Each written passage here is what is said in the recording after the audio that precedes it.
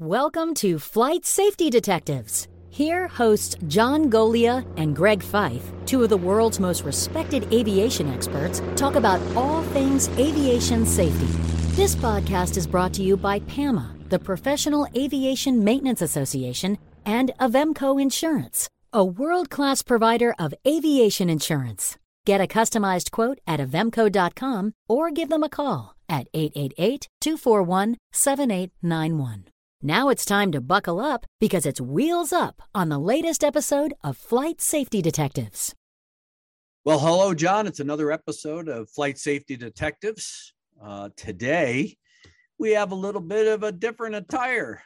You are the more casual hat freak with, of course, the Flight Safety Detectives hat. I, of course, have dressed up for the occasion by default because I actually had to do some work today and appear in court, via Zoom. So I had to at least look appropriate. It's a good thing they aren't looking below my desk because that's a different story, but that is a different story for a different time. So good to see you, my friend, as always. And I know that we've both been traveling. I just got back from another long road trip, and I know you were on the road as well. Yeah, things don't change. Although this time I'm working from home, so it's casual day. Yeah, well, that's good to know. And as we come into a holiday season, I intend to be a little more casual, try and stay home and get caught up on a lot of stuff that I'm behind on. But I'll tell you, John, I'm really concerned. The accidents are not slowing down. It's causing both of us to be on the road. And I'm not sure what we're going to do about it. I've had a number of discussions with some folks, insurance people recently, and between accidents and then, of course, the tragic circumstances in the middle of the country due to storms. Of course, our hearts go out to those folks as well, because they are suffering at the worst possible time, having lost houses, their possessions, and in some cases, even loved ones, family members, friends. But I saw pictures of of some of the airports that were affected. And when you see all those airplanes stacked on top of each other, you know that the insurance companies are just going nuts with the fact that there's going to be unbelievable amount of claims for these damaged aircraft. Yeah, it's just been from the families and of all these problems. You got to feel for them, but then you look at the accident rate and then the natural phenomenons which have been destroying property like crazy. It's just unbelievable what's going on. Yeah, it sure is. The level of stupidity we have of pilots today. You go down the accident and incident reports, it's just unbelievable what's going on. They all forgotten how to fly, but they think they're all ace of the base. I mean, they're out there with taxiing over, hitting runway lights and hitting a fuel pump. Yeah. Pump. I mean, what's people thinking?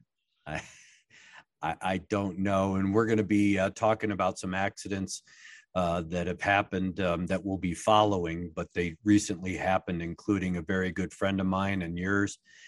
So we'll touch on that, and then we're going to dissect an accident that again brings home the point that you always end our show with regard to doing a pre-flight inspection of the aircraft. But before we get into that, I know that you want to get through our sponsors and their messages, and then we'll just start ramming home some of these points, because as we get into this holiday flying season, just like you and I talked about with flying around Thanksgiving, we had a rash of accidents. Now we're coming into the Christmas, New Year's holiday.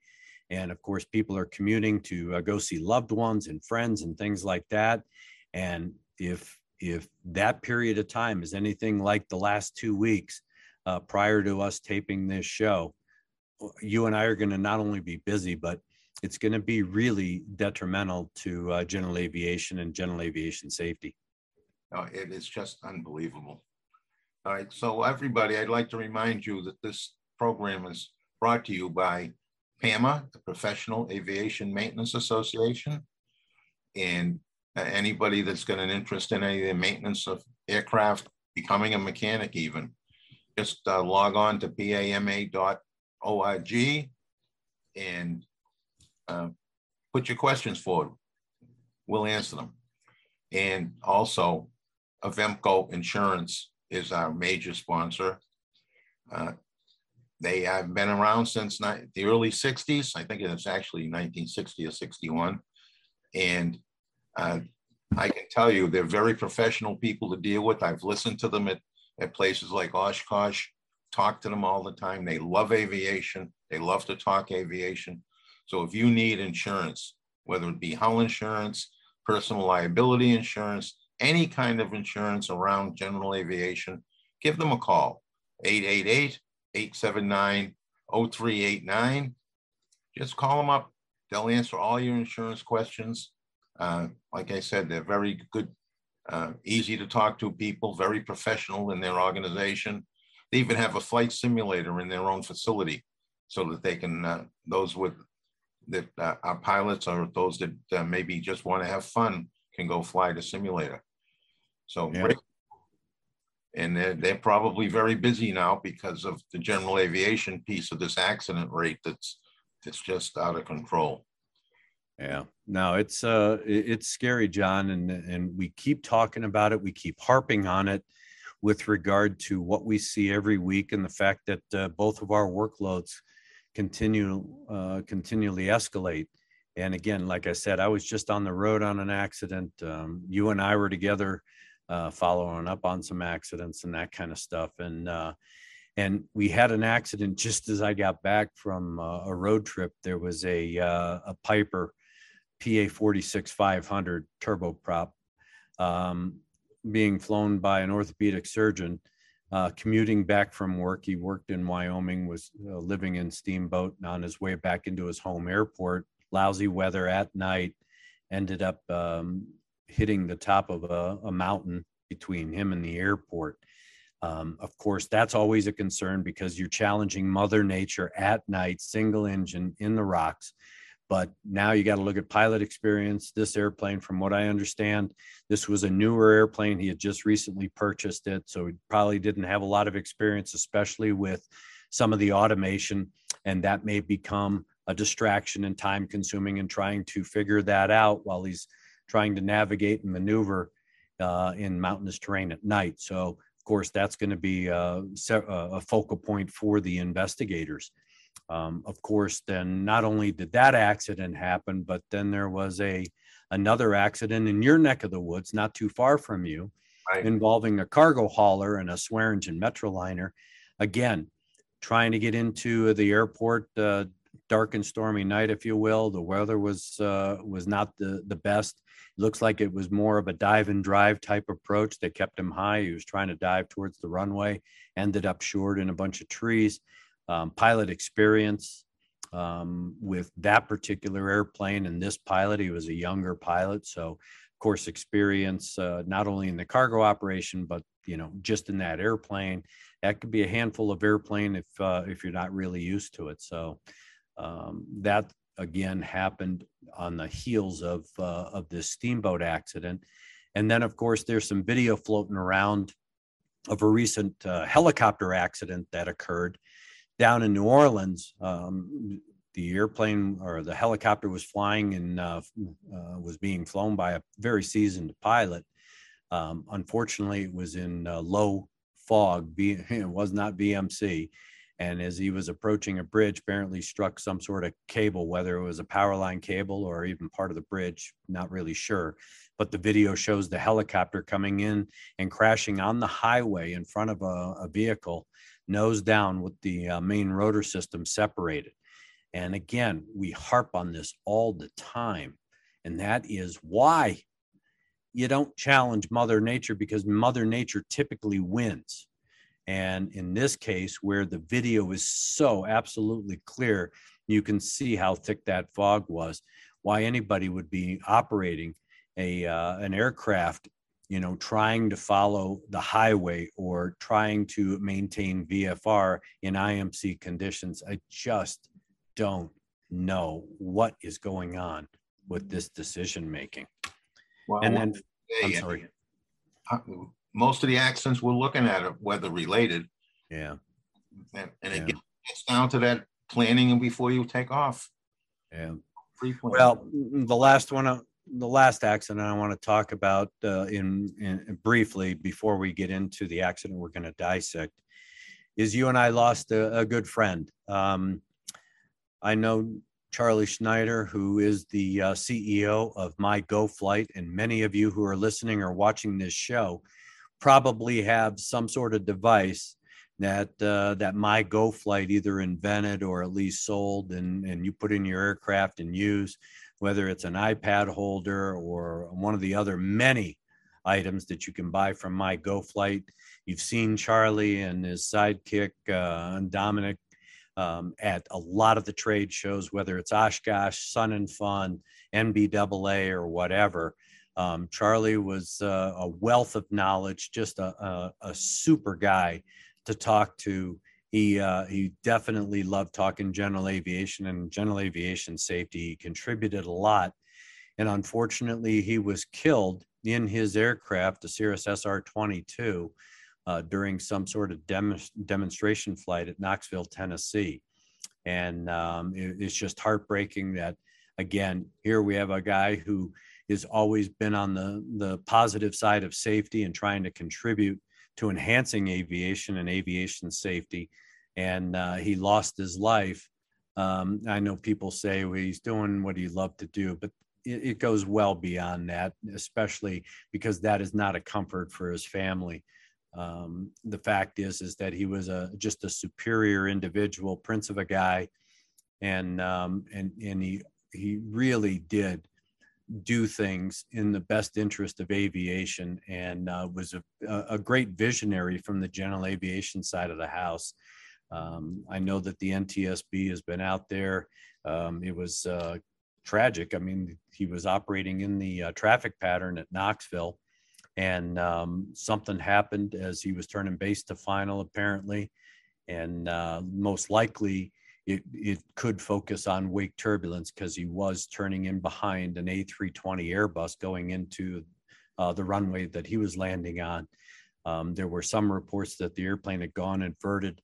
There is some indications that the airplane was trailing the ballistic parachute. Now, whether or not that that came out in flight because someone tried to pull the parachute or some other issue arose, that'll be up to the investigators who are investigating. But the aircraft hit the ground short of the runway, exploded and burned. Unfortunately, Charlie did survive the initial part of the accident, but succumbed to his injuries at the hospital. There was a passenger on board who did receive burns as well, but they apparently aren't life-threatening. So we're going to be following this because it is close to home. And this time of year, it's heartbreaking for not only his family, but I've known these guys for a long time. They're not that far down the street. I've done a lot with Charlie and Dominic and the rest of the My Go Flight team over the years. And because of that relationship, I'll be following it quite closely, and we'll end up dissecting some of the elements of that accident as we get more information. But it is for us heartbreaking because accidents, we talk about them all the time, John. You and I live them. That's all part of our normal life. But when it hits this close to home, it hurts a little more. Yeah. And when I first heard about it, I was thinking about the time I spent with him at NBAA playing with his toy. Yeah. Yep. His heads-up display. We just saw him, 3 or 4 weeks ago, and actually, he was chiding me a little bit because forever he's been trying to get me in the airplane to fly his HUD. They've developed a HUD for general aviation airplanes, and he's been every time I see him or talk to him, it's like, when are we going to go fly? When are we going to go fly? And we had made an agreement that as soon as my travel calmed down, which is typically over the holiday, we were going to try and get together so I could go fly the HUD. And I was impressed with that. Yeah.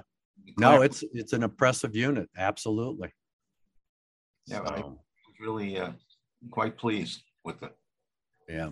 I mean, Well, the accident that we're going to dissect today, John, the final report recently came out and has been published. And I will give credit to the National Transportation Safety Board, which you, you and our listeners and viewers know that I'm on them all the time. But in this particular instance, they actually did a very good job with this investigation. And it was the investigation of a Beech Duke, a BE-60, that was being flown by a private pilot. He was the owner of the aircraft, but he was a dentist. And as soon as you say doctor in airplanes, you start to build these connotations with regard to doctors operating aircraft. The instances of this particular accident are many because, again, you end our show all the time with regard to conducting a thorough pre-flight inspection. And this was one of these testimonial type accidents to what you've been talking about, where the pilot failed to do not only a thorough pre-flight, he didn't do a pre-flight at all. And it started out with the fact that he apparently uses the airplane to commute between Heber City, Utah, and Fullerton, California. He typically goes out at the beginning of the week, comes back towards the end of the week.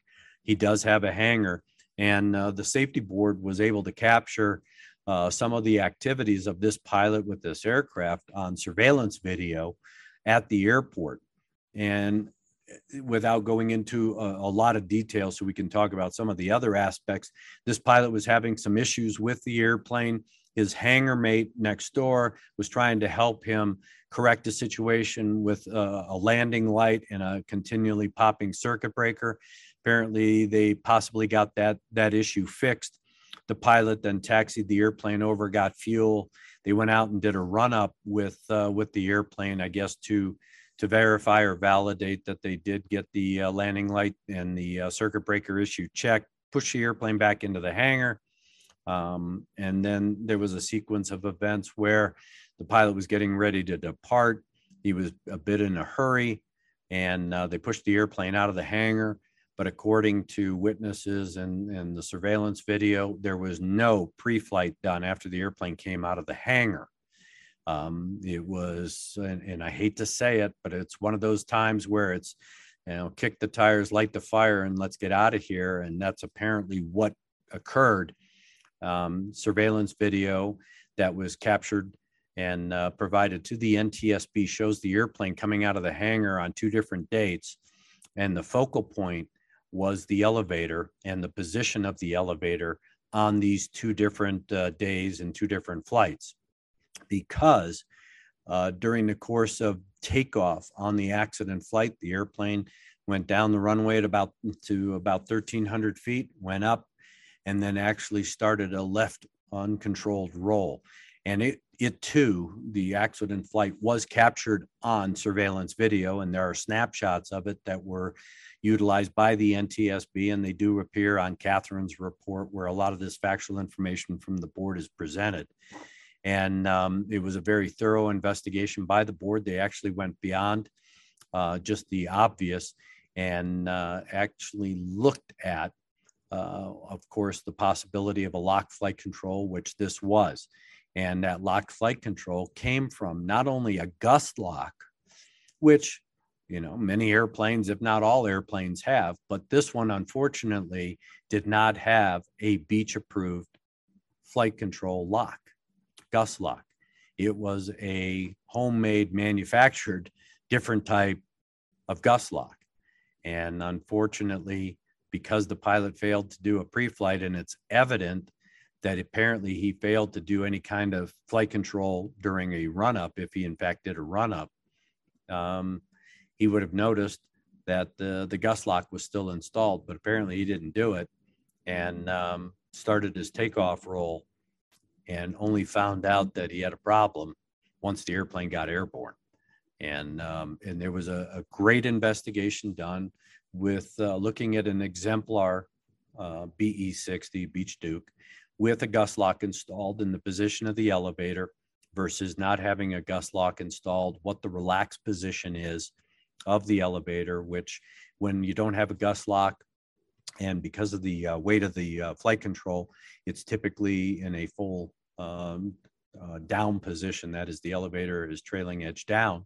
With the gust lock installed, it puts it at a 5-degree trailing edge up. And so, of course, the board looked at all of these aspects and then did a performance study to determine what position that elevator had to be in. And then when they took close-up snapshots of the surveillance video that they utilized, it became very evident. And I mean, you have a 380-hour total flight time pilot who's flown this airplane about 87 hours. You don't just get in the airplane and do what this pilot did with many assumptions, and that is, well, the airplane was in the hangar, it's ready to go. I'm not going to do a pre-flight. I don't have to do a pre-flight, because it's those little things that come back to haunt you and bite you. And in this case, it killed him. He flew 26.8 hours in the last 30 days. That's a lot of flying. Yeah, it's just about flying every day or multiple hours in a very short period of time. Right. He should have been on his game. But also, he put this jury-rigged flight control system on the airplane. So, it's a case of memory failing him. He forget that he put it in because the airplane had been moving around all morning, out of the hangar and doing some testing, and then down to the fuel farm, out to the run-up. So just forgot that he hadn't disconnected it. And in the airplane, he was flying at dusk, whether visually something didn't catch his eye, if, maybe it happened where he pulled the airplane out in the middle of the day, maybe he would have seen something that reminded him, oh man, I got the gust lock in, we could speculate all day long. The fact is that you and I talk about this on a regular basis, and I don't care who you are, what kind of experience you have, what kind of airplane you fly, how much money you make, it doesn't matter. And accident will happen to anybody. You and I have been in the job. I've investigated pilots that had, 2 hours all the way to 30,000 hours. It does not matter who you are. You are always susceptible to an accident if you don't do those things that require you to be a pilot and do a thorough and methodical inspection of the aircraft and be then mentally prepared to fly that aircraft. And I don't care how important you think you are. I don't care if you're behind schedule. The fact is that in this case, it's one of those things where you're distracted, you're trying to get going, you're late, you're running, you're racing the clock. All of these things, one little missed item like this will kill you. And we saw this with the G4 near you that came out of Hanscom, where they didn't do a flight control check, and they too had the gust locks installed. And there have been a number of other accidents, John, where this isn't anything new. The thing that's new about this accident is that this guy had some jury-rigged type, gust lock. Now, I've seen a multitude of things that pilots have used over the years as a gust lock, whether it's wrapping the seatbelt around the control yoke to keep the flight controls from banging back and forth, to putting styrofoam or sponge rubber in between the horizontal stabilizer and the elevator, or the rudder and the vertical stab to keep it from banging on the stops. Guys have taken pieces of wood and cut them in circles or blocks, and then put an eye bolt through it, and then screw it up and put them on so that it captures both part of the aileron and the flap, or the elevator and the horizontal stabilizer. I mean, I've seen them. You go out to any airport right now, General Aviation Airport, you're going to see some of these Mickey Mouse things. Okay, great. So you wanted to have a gust lock, but you got to remember to take them off. Yeah, I think those Mickey Mouse pieces of wood, the blocks of wood, they're so obvious, I think you won't miss those. but it's these other ones that you can't see, you know. Yeah. And in this case, I mean, again, you have, again, it doesn't matter. Do a pre-flight and then do a flight control check. It's obvious he didn't do either. Right. And you know what? There's reasons why we have checklists, right? And, you know, I'm tired of saying it, but I mean, really, a safe flight begins before you leave your house. Yeah. Before you leave wherever you are, the hotel room, wherever you are, that's when the safe flight starts, knowing what's going on. There was a little reference in the report about this guy had originally filed an instrument flight plan. And then at the last minute, because the weather hadn't hit yet, I guess, he dropped it and went with a VFR flight plan. So I wonder if he was trying to race us to get out of there before the weather front came through. Well, and you bring up a good point, because these are the kinds of things where you're racing the clock. You're putting a lot of self-induced pressure into the equation. So now all of a sudden you get distracted. You forget to do things. You choose not to do things. You selectively filter things, believing that you're good to go, ready to go, and that kind of stuff. And the board made a great statement in its report. It says that despite video evidence of the elevator locked in the trailing edge up position before the accident, an examination revealed no evidence of an installed control lock in the cabin. That's typically where the approved control lock would be. Therefore, during the night before the accident, the pilot likely placed an unapproved object between the elevator balance weight and the trailing edge of the horizontal stabilizer to lock the elevator in a trailing edge up position. The loss of control was also due to the pilot's failure to correctly position the elevator before takeoff. Yeah, well, he couldn't. The pilot's friend at the hangar also reported that the pilot was running about an hour late the night before. He was trying to troubleshoot an electrical issue in the airplane that caused the circuit breaker to keep tripping, which may have become a distraction. Really? You better damn well believe it did. And then, of course, they go on to say the pilot had the opportunity to detect his error in not freeing the elevator both before boarding the airplane and again while in the airplane, either via a control check or detecting an anomalous aft position of the yoke. It's these little things, the insidious things. And in this case, the obvious thing. You know, we all get used to flying an airplane. We all understand that, okay, I mean, when I had my Comanche and flying this Arrow and other airplanes, I know that, okay, when I'm not flying and I'm taxiing out, the elevator is going to be in a relaxed position. I know what position that is. I know where the control yoke is. So I have not only that mental model, but I have the tactile model. And if that control yoke is a little closer to you, go, man, that's a little closer today. Wonder what's going on, because I haven't moved my seat in a different position.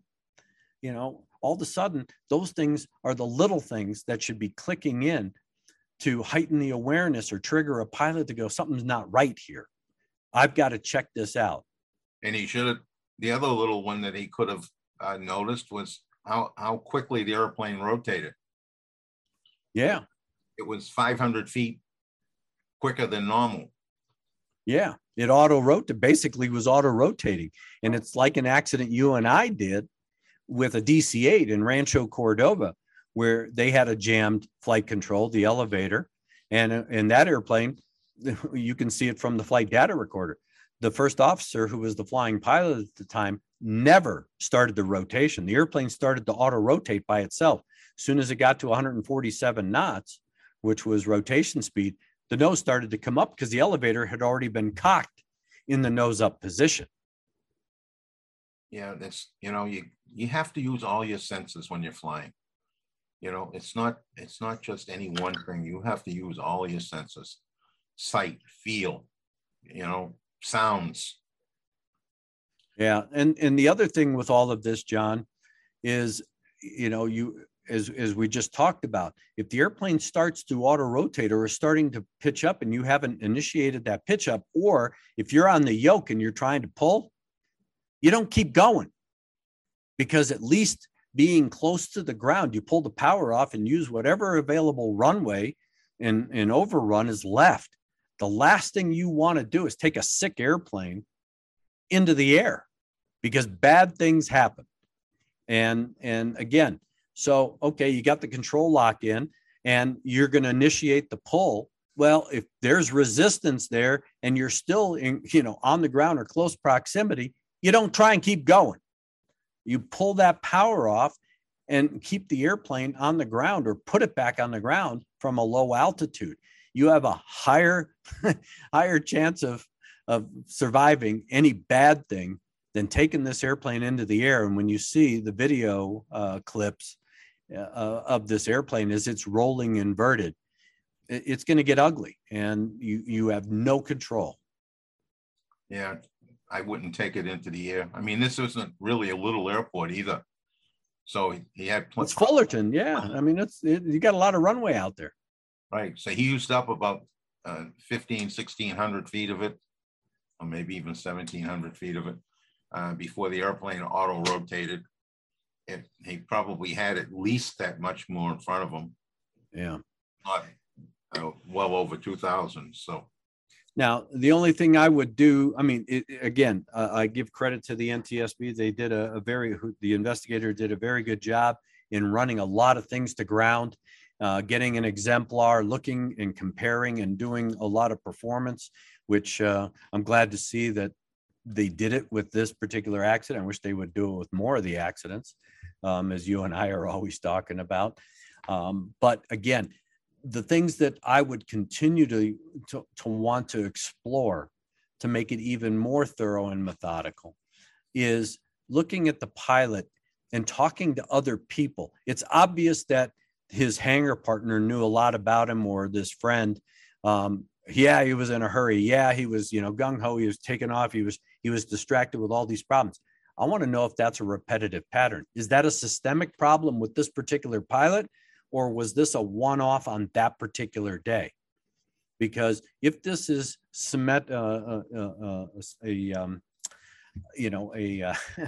I lost my train of thought, a chronic problem, or this is his typical personality, that doesn't bode well, because if this accident didn't happen on this particular day, he was probably bound and determined to be in an accident somewhere in the future. And again, a lot of it comes down to attitude. I've been talking to a number of folks. I'm working on some projects right now where we change the culture of a single pilot operation. And changing the culture of a single pilot operation is changing attitudes. That's the changing culture. You can never be too in a hurry to be doing these things, because like this accident, you think you've done something and you didn't.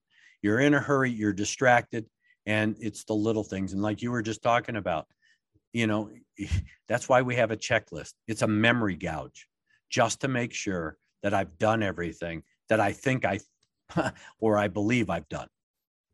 Yeah, I see guys have made their own checklist. You can buy a number of checklists, but I don't think they're available for every single airplane that's out there. But you can make one yourself. Go through the stuff and just make one and add the pieces that you might want, additional pieces to it. Just memory joggers. But you got to use it. Yeah. It doesn't do you any good if it's sitting in the airplane and you think you got it memorized. Well, there's a couple of things to be said about all of this. One is, I just recently talked in a little BS session with a couple of instructor pilots, and they're talking about what we're seeing coming in today into the ranks of wannabe pilots, and all they want to do is get the ticket and get the hell out, and they're not willing to put the work in for it. Yep. It's a lot of work. It's a lot of nervousness in the beginning when you get your student pilots, and then you start building time. But there's no substitute for butt on the seat while you're building time. And you use the key phrase there, and that is you got to put the work in. You cannot skate through these things. And I just talked to a young man who's getting ready to take a private pilot check ride. And I just started asking him some basic questions, going, hey, this is what your examiner is probably going to ask you. And I asked him about logbooks. And I said, prove to me from the logbooks that this airplane is airworthy. He didn't know, because he hadn't been instructed by his instructor what to look for in these logbooks and how to show that the airplane was airworthy. This is a flight school airplane. So you're looking for annual and 100-hour inspections and things like that. He had no concept of that because he hadn't been taught that. And I said, you better understand before you go for your check ride, because I guarantee the examiner is going to want you to explain to him why this airplane is or is not airworthy. It's the little things, John. You got to put the work in. You got to ask the questions. Even if you're a student, ask the questions. You can't just assume. Yeah. It's crazy. And you and I are going to be talking about a lot more of these things in the new year. We have big plans for revamping the show, and I'm looking forward to it. I'm getting more excited about it. We've used basically this year, not only with the podcast, but of course, going with the YouTube channel as some beta to get comments from our viewers and listeners, which we greatly appreciate as we come to an end of this year. And we've taken those suggestions and we're incorporating those into taking our show to the next level for next year. And we're going to have, I'm happy, John, that you're going to be relieved of the burden of trying to remember avemco.com and the 800 number that you so often can't remember. But so focused on getting it out. Yeah, well, we're going to relieve you of that burden and have somebody that has a little more pleasant voice and a kinder and gentler type of delivery to give our listeners and viewers that message. But we're going to be bringing you some new things. We're going to change the format a little bit. We want to try a variety of new things because this, we believe, is a dynamic show. So we don't have a problem of, again, we don't script this. We don't format it. We just have a general idea of what we're going to talk about, even with these accidents that we dissect. I want to get back to some of the issues that we have talked about in the past, but really didn't have time to get into. And I'll tell you a couple of things, John. I've been watching some of the recent air disaster shows. I get a lot of emails, and some of it, again, it drives me nuts because a lot of the shows are using just what comes out of the reports. And you and I have been, critical of some of the reports, especially with the 737 MAX, because the report that came out of Indonesia was wrong. They manipulated the facts, and I want to get more into those types of discussions. The 24th anniversary of Silk Air, an accident where I spent a lot of time in Indonesia working with the Indonesians on an accident. They came out with a report 3 years after. We worked with an international team, and we all agreed before we left Indonesia what the facts, conditions, and circumstances were, how the report should be written, and what the probable cause was, which we believed was an intentional act, not an accident, only to find out that when the Indonesians released the report, they had manipulated the facts and basically told their own investigators that we are going with a different probable cause, that it was a mechanical problem for undetermined reasons rather than being an intentional act. And over the years, there were some memos that were released after they were found that were solicited in-house, or at least circulated in-house in the NTSC, which is the Indonesian's version of the NTSB, saying that they didn't want to blame the pilots because they didn't want to put a fear factor into the Indonesian people flying on airplanes. That was a very telling story that did come out by Jeff Thomas, who is a friend of our show. And so, again, we know the backstories. And when people are, talking about us and the fact that we're trying to protect a Boeing or somebody else, no, we're not. We just know the way the system works. And the Indonesians did the same thing with the MAX, where they manipulated the facts. I understand that Boeing's got problems. I understand that the FAA's got problems. I understand that a lot of issues are inherent to a lot of the regulators around the world and investigative authorities. We see that politics creeps into these types of accidents. But you and I used the Indonesian's own report on the 737 MAX, their own facts, to show that they had manipulated them in the wrong direction and that they really didn't get to the true cause of that particular accident. So I want to take this into the new year, really dissect some of these accidents, because I love the conversation. I love the feedback from people when we say something or talk about it. Hey, we may not always be right, but we're never wrong. Most of the time. Yeah. But I think that this is good fodder for discussion. And I don't expect everybody to agree with you, me, and I sure as hell don't expect to agree with you on everything that we talk about, and some of the folks that we do have on the show. But that's what makes this show, I believe, really good. And that is because, hey, it's always the way you look at a problem. Yeah. So you look at a problem as from the pilot's point of view. I look at the problem from a mechanic's point of view, right? And we're looking at the same problem, but certain facts will jump out at me, and I'm ready to impeach an individual maybe, or a system, because of what comes out of it. You remember, everybody, that an accident is a whole bunch of events that come together. So the chain of events in an accident isn't always linear. It may come in two different directions at the same time. And that's why you get differences of opinion for people that are looking at it through a different, what they call it, colored glasses. Not trying to steer the investigation anyway. It's just the way they're looking at it.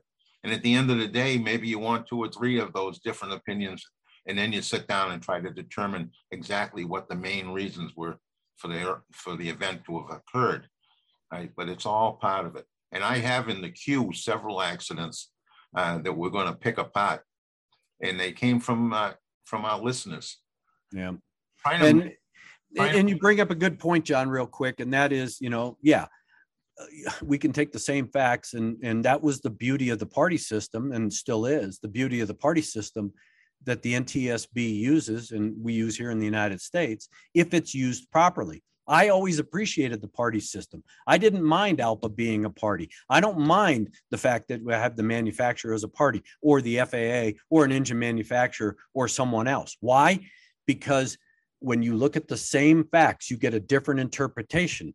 So ALPA would interpret those facts differently than the manufacturer of the engine, or the manufacturer of the airframe, or the FAA, or whatever. That was great for me as an investigator at the NTSB, because I'm the neutral party.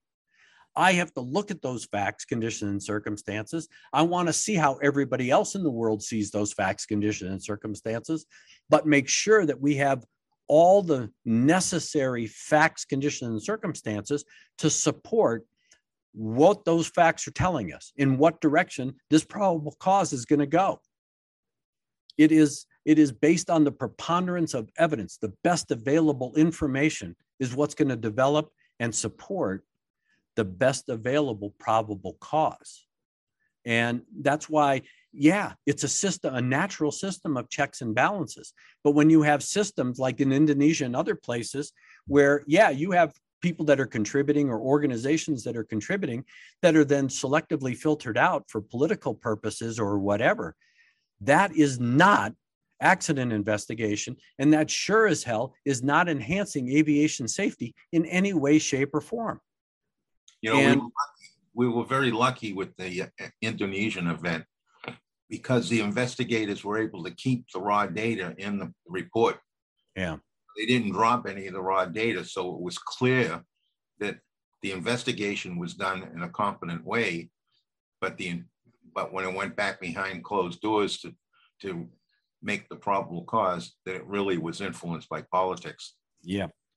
Well, I know that we want to end this show because this is our last show of the year. And we're excited because the first show of next year is going to be number 100. So again, we want to thank you, the listeners and the viewers, for giving us, what we believe is success in this podcast, providing your feedback, good, bad, and indifferent. And we look at it all. I mean, we want to try and get better. We want to try to appeal to you, the listener. You've told us that you like hearing us dissect accidents, and we intend to do that. But I always want to keep this show a little diverse. I want to hit subjects, and John and I are always trying to hit subjects that touch on safety. That's why we've been going to the universities like Embry-Riddle, so that we can get a different perspective and appeal to the younger people that we've always talked about, trying to promote aviation as a career, trying to keep people involved, especially young people. We know that there's going to be a hiring boom across the board for air traffic controllers, maintenance technicians, pilots. That's a given, because aviation by its very nature is very dynamic, and there is a turnover. But now we're getting into space, commercial space. That too is the next frontier, if you will, for young people. So we try to keep the show diverse. We want to be positive and promote, but we also want to be lessons learned by the dissection of these accidents, giving you the backstories, giving you the things you aren't going to read in a report or see on a TV show that's on cable or whatever. The fact is that this is what we try to do and what we want to bring, and we appreciate you giving us that feedback and those suggestions so that we can appeal more to what you want to see. So we just had we've had a number of SpaceX launches, not the one that just went, but one or two back.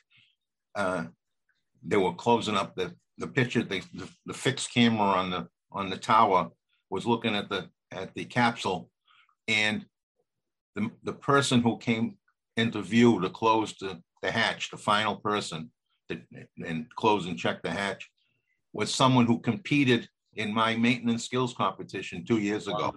That's awesome. It was awesome. It was wonderful to see. That's great. See, I mean, those are the kinds of things, and we want to recognize people like that. We intend to not only have more guests on the show coming into this new year, but again, we want to recognize you, because you all have provided us some great feedback, and we will continue to hope that you will do that through the website, flightsafetydetectives.com. You can always contact John and I directly through flightsafetydetectives@gmail.com. And then, of course, listen to us, give us a good rating on whatever service you're using for your podcast, and definitely on YouTube as well. Because, again, we're trying to take this to the next level and really bring you some educational programs so that you walk away with something that you've learned. I've always preached it when I give speeches, and that is, I can tell you story after story after story for hours on end. And if all I did was talk and all you got out of it was that was a cool story, but you didn't learn anything, then I wasn't a good communicator. And that is the purpose of this show, is for us, John, myself, Todd, and some of the other friends of the show, to communicate to you those lessons learned so that you can always park them on your hard drive right back here, because when you need them the most, you'll remember something that could be the difference between life and death, minor event versus a serious event. So with John, with that, I'm going to turn it back over to you, because as I always do, and I always will, I will let you take us out with our sponsors and then give you the last words. Okay, so folks, I'd like to remind you all that this show is brought to you by PAMA, the Professional Aviation Maintenance Association. If you've got any maintenance issues, questions, want to be a mechanic, just log on PAMA.org. And the show was also sponsored by Avemco Insurance, the premier general aviation insurance company. Truly, truly, I know I say it every time, but I really believe it, truly, truly, a very professional crew, very knowledgeable crew. They'll talk airplanes with the best of you and talk insurance with anybody in the world. They focus on general aviation insurance. That's all they insure. So if you need any kind of hull insurance, CFI insurance, any kind of general aviation insurance, give them a call at 888-879-0389 or avemco.com. You really should take advantage of it. And like Greg said, keep the emails coming. I go through every single one of them. They've been the setup for many of the shows that we've had. Many of the accidents we talk about come from our listeners. So, I mean, and I have got more than we can handle right now, actually, but we'll handle every one of them. We're going to take them down the line. In our new format next year, we might be able to do more. Yeah. And Florida Jimmy, expect your Christmas gift. Yes. And as I say at the end of every show, please think of your family, think of your friends, think of the investigators who have to come out to the accident scene. They get emotional too, right? Before you leave homes, do a good basic pre-planning your flight. When you get to the facility that you're leaving from, do a thorough weather assessment. Plan A, Plan B, Plan C, whatever, how many it takes before you go file your VFR or IFI plan, and then do a real pre-flight. If you don't know how to do it, get a mechanic that's there, tell them or ask them to show you what the important things are to look at before you go anywhere, and do it. Don't just, do it once and then say, oh, I flew it yesterday, you'll be all right. I didn't touch anything. Got to do it every single time before you take off. And please, once you do take off, fly safely. Keep your eyes open. Keep your head on a swivel, right? Know what's going on around you. Use all the electronic tools that you have. There's a lot of them today to help. And the weather that's available today on your iPad is unbelievable. So if you're taking off in a place that's good, you can have good information for the weather en route. You can dodge that weather long before you get to it if you're conscientious and pay attention. So with that, thank you. Please fly safely and have a very happy holiday season and stay safe. This virus is, all the predictions are that the virus is about to hit with a vengeance. So please play safe. Don't be in large gatherings of people for a couple of weeks. Take care, my friend. Thank you. Happy holidays to you too, Greg. To listen to more episodes of this show, go to flightsafetydetectives.com or your favorite place to listen to podcasts. Thanks for listening, and remember to fly safe.